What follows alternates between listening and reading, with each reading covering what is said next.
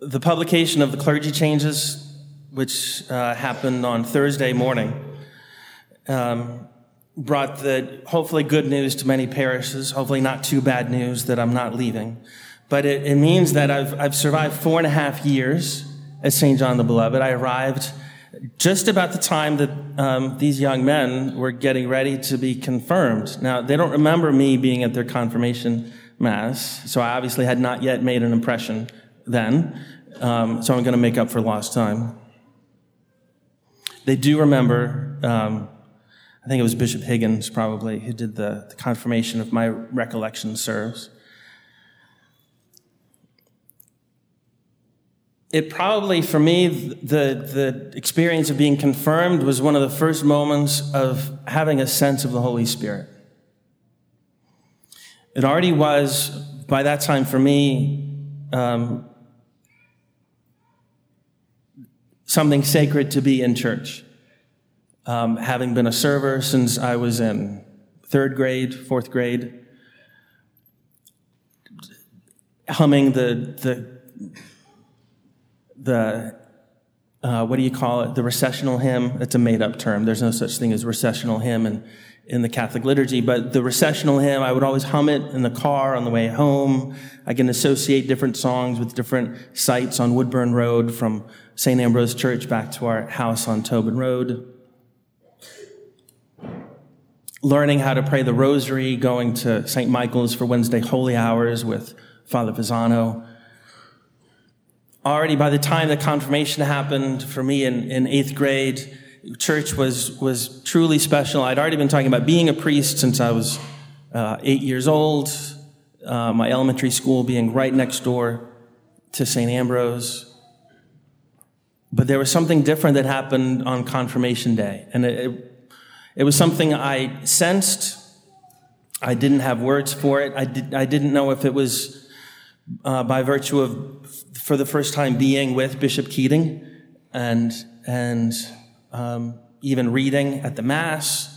I don't know if it was the significance of my brother, then Marcus Pollard, 2 years a seminarian, being my sponsor right next to me. But that experience came back at different moments, but most especially it was clear on the day before I was ordained a deacon. So that would be October 1st, 1997. The whole day, it was as though my feet didn't even touch the ground. The entire day, it was as though the words coming out of my mouth were somehow chosen by someone other than me. It was an experience where every single person that I saw was the object of love. It wasn't something that comes from a person, it's something that happens to you. And it's so clearly different, but dependent upon those prior experiences of being in prayer and being with our Lord, especially our Lord in the tabernacle, most especially our Lord in the monstrance enthroned on the altar in solemn exposition. There are moments when you pray so close to the Lord, and then perhaps it's visual or visceral or auditory. You have this experience of there being nothing in between you and him. In ascetical theology, they would talk about it being part of that difference between meditation, where you are thinking about, imagining our Lord in his life or aspects of God, and then contemplation, where you are immediately in the presence of God. There's nothing in between you and God, and there's no words.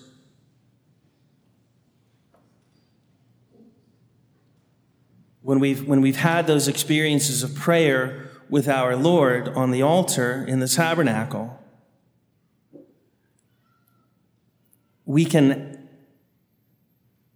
make the mistake of thinking that, wow, I must be holy. I just had a holy experience. No, it's just there to help you persevere Heaven will be even far greater than that. But just because you've had that one experience of being really close to God doesn't mean that you have achieved the summit. It's just a glimpse of the summit. So keep on going. We can also make the mistake of thinking that such an experience can only happen here.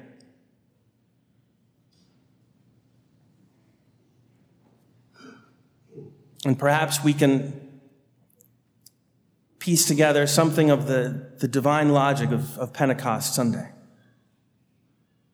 Because the apostles had been transformed by this time. We know they were afraid and locked up in the room, gripped with fear and self-loathing and mutual recrimination after our Lord's arrest and his death and burial.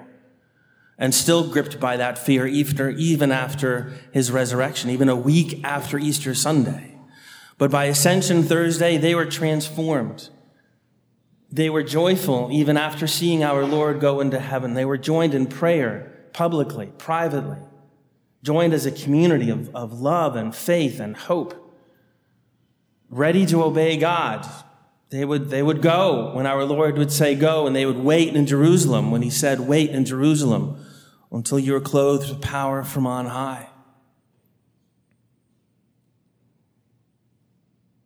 Could they have imagined that their experience of the immediacy of God, the internal presence of God,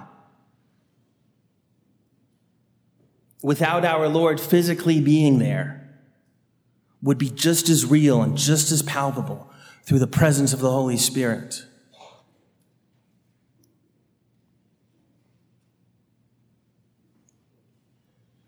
Are we confident that that experience of God, which we know is not something we create, it's not something we conjure up, even here at the altar, before the tabernacle, are we convinced that God can be so present in me that it's as though he speaks when I open my mouth, and he lives and works when I breathe and I walk?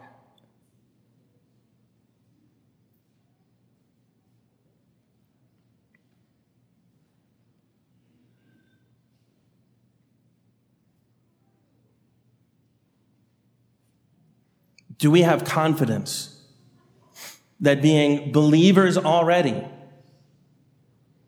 the gift of the Holy Spirit will make us the instruments of God's miraculous power? Most of us probably are thinking that, well, I need the overflowing abundance of the Holy Spirit just to get by, just to stay in the state of grace. I need all of God's help just to survive. Hold on a second.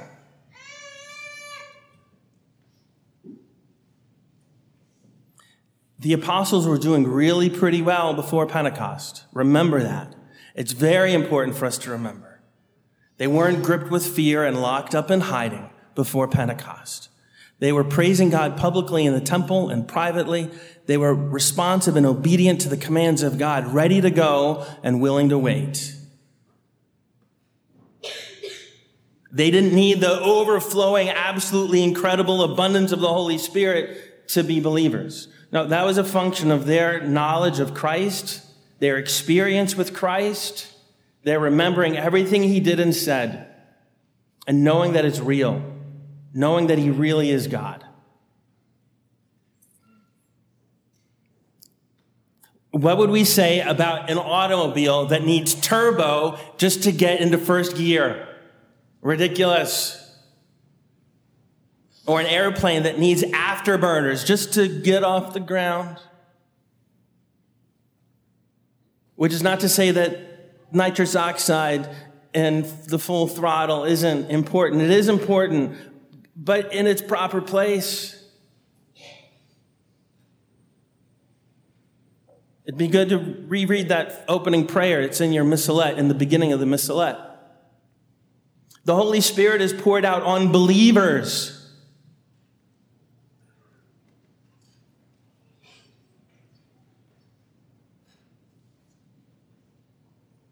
Now, God is giving us all the help, more help than we need to stay in the state of grace and to survive and not to quit and to keep on going. But just think about life when we've put it together, right? We've done the hard work. We've done the penance. We've made good habits of prayer. When we can stay in the state of grace and when we can be good, and it's easier to be good than to be bad. And we've begun to really grow in virtue. Imagine then what the gift of the Holy Spirit will do. Not just to you, but through you. It's another mistake. We tend to think that the Holy Spirit is coming to improve my life. No, the Holy Spirit has a purpose. It's to benefit other people.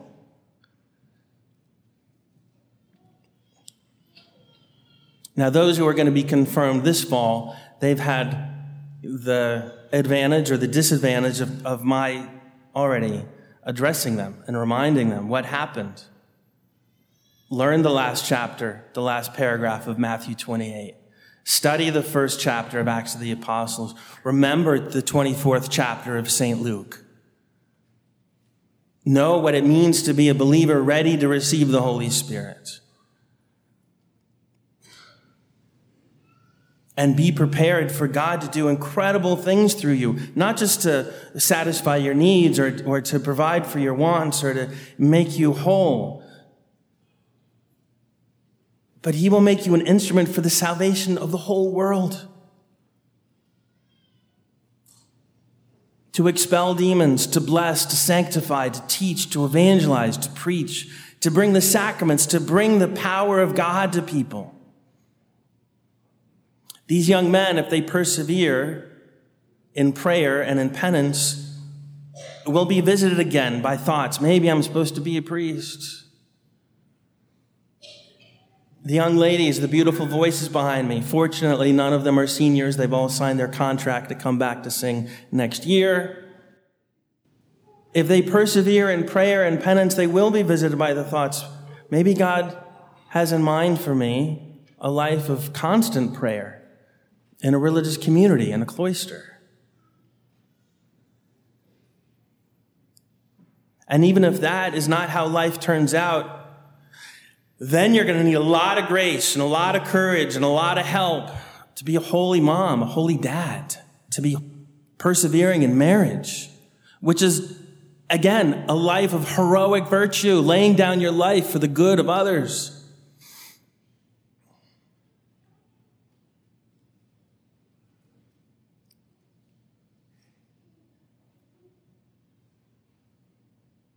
And so we pray. We pray that God might send us what we need to be prepared to receive the Holy Spirit, to make us believers, to make us real friends of Christ, to make us love him, to make us love to be in his presence, and to still to love him and rejoice even when we can't see him. And then to be prepared to experience the presence of God, even when we seem far away. And so with the words of St. Augustine, we pray, breathe in us, O Holy Spirit, that all our thoughts may be holy. Act in us, O Holy Spirit, that all our work too may be holy. Draw our hearts, O Holy Spirit, that we love but what is holy.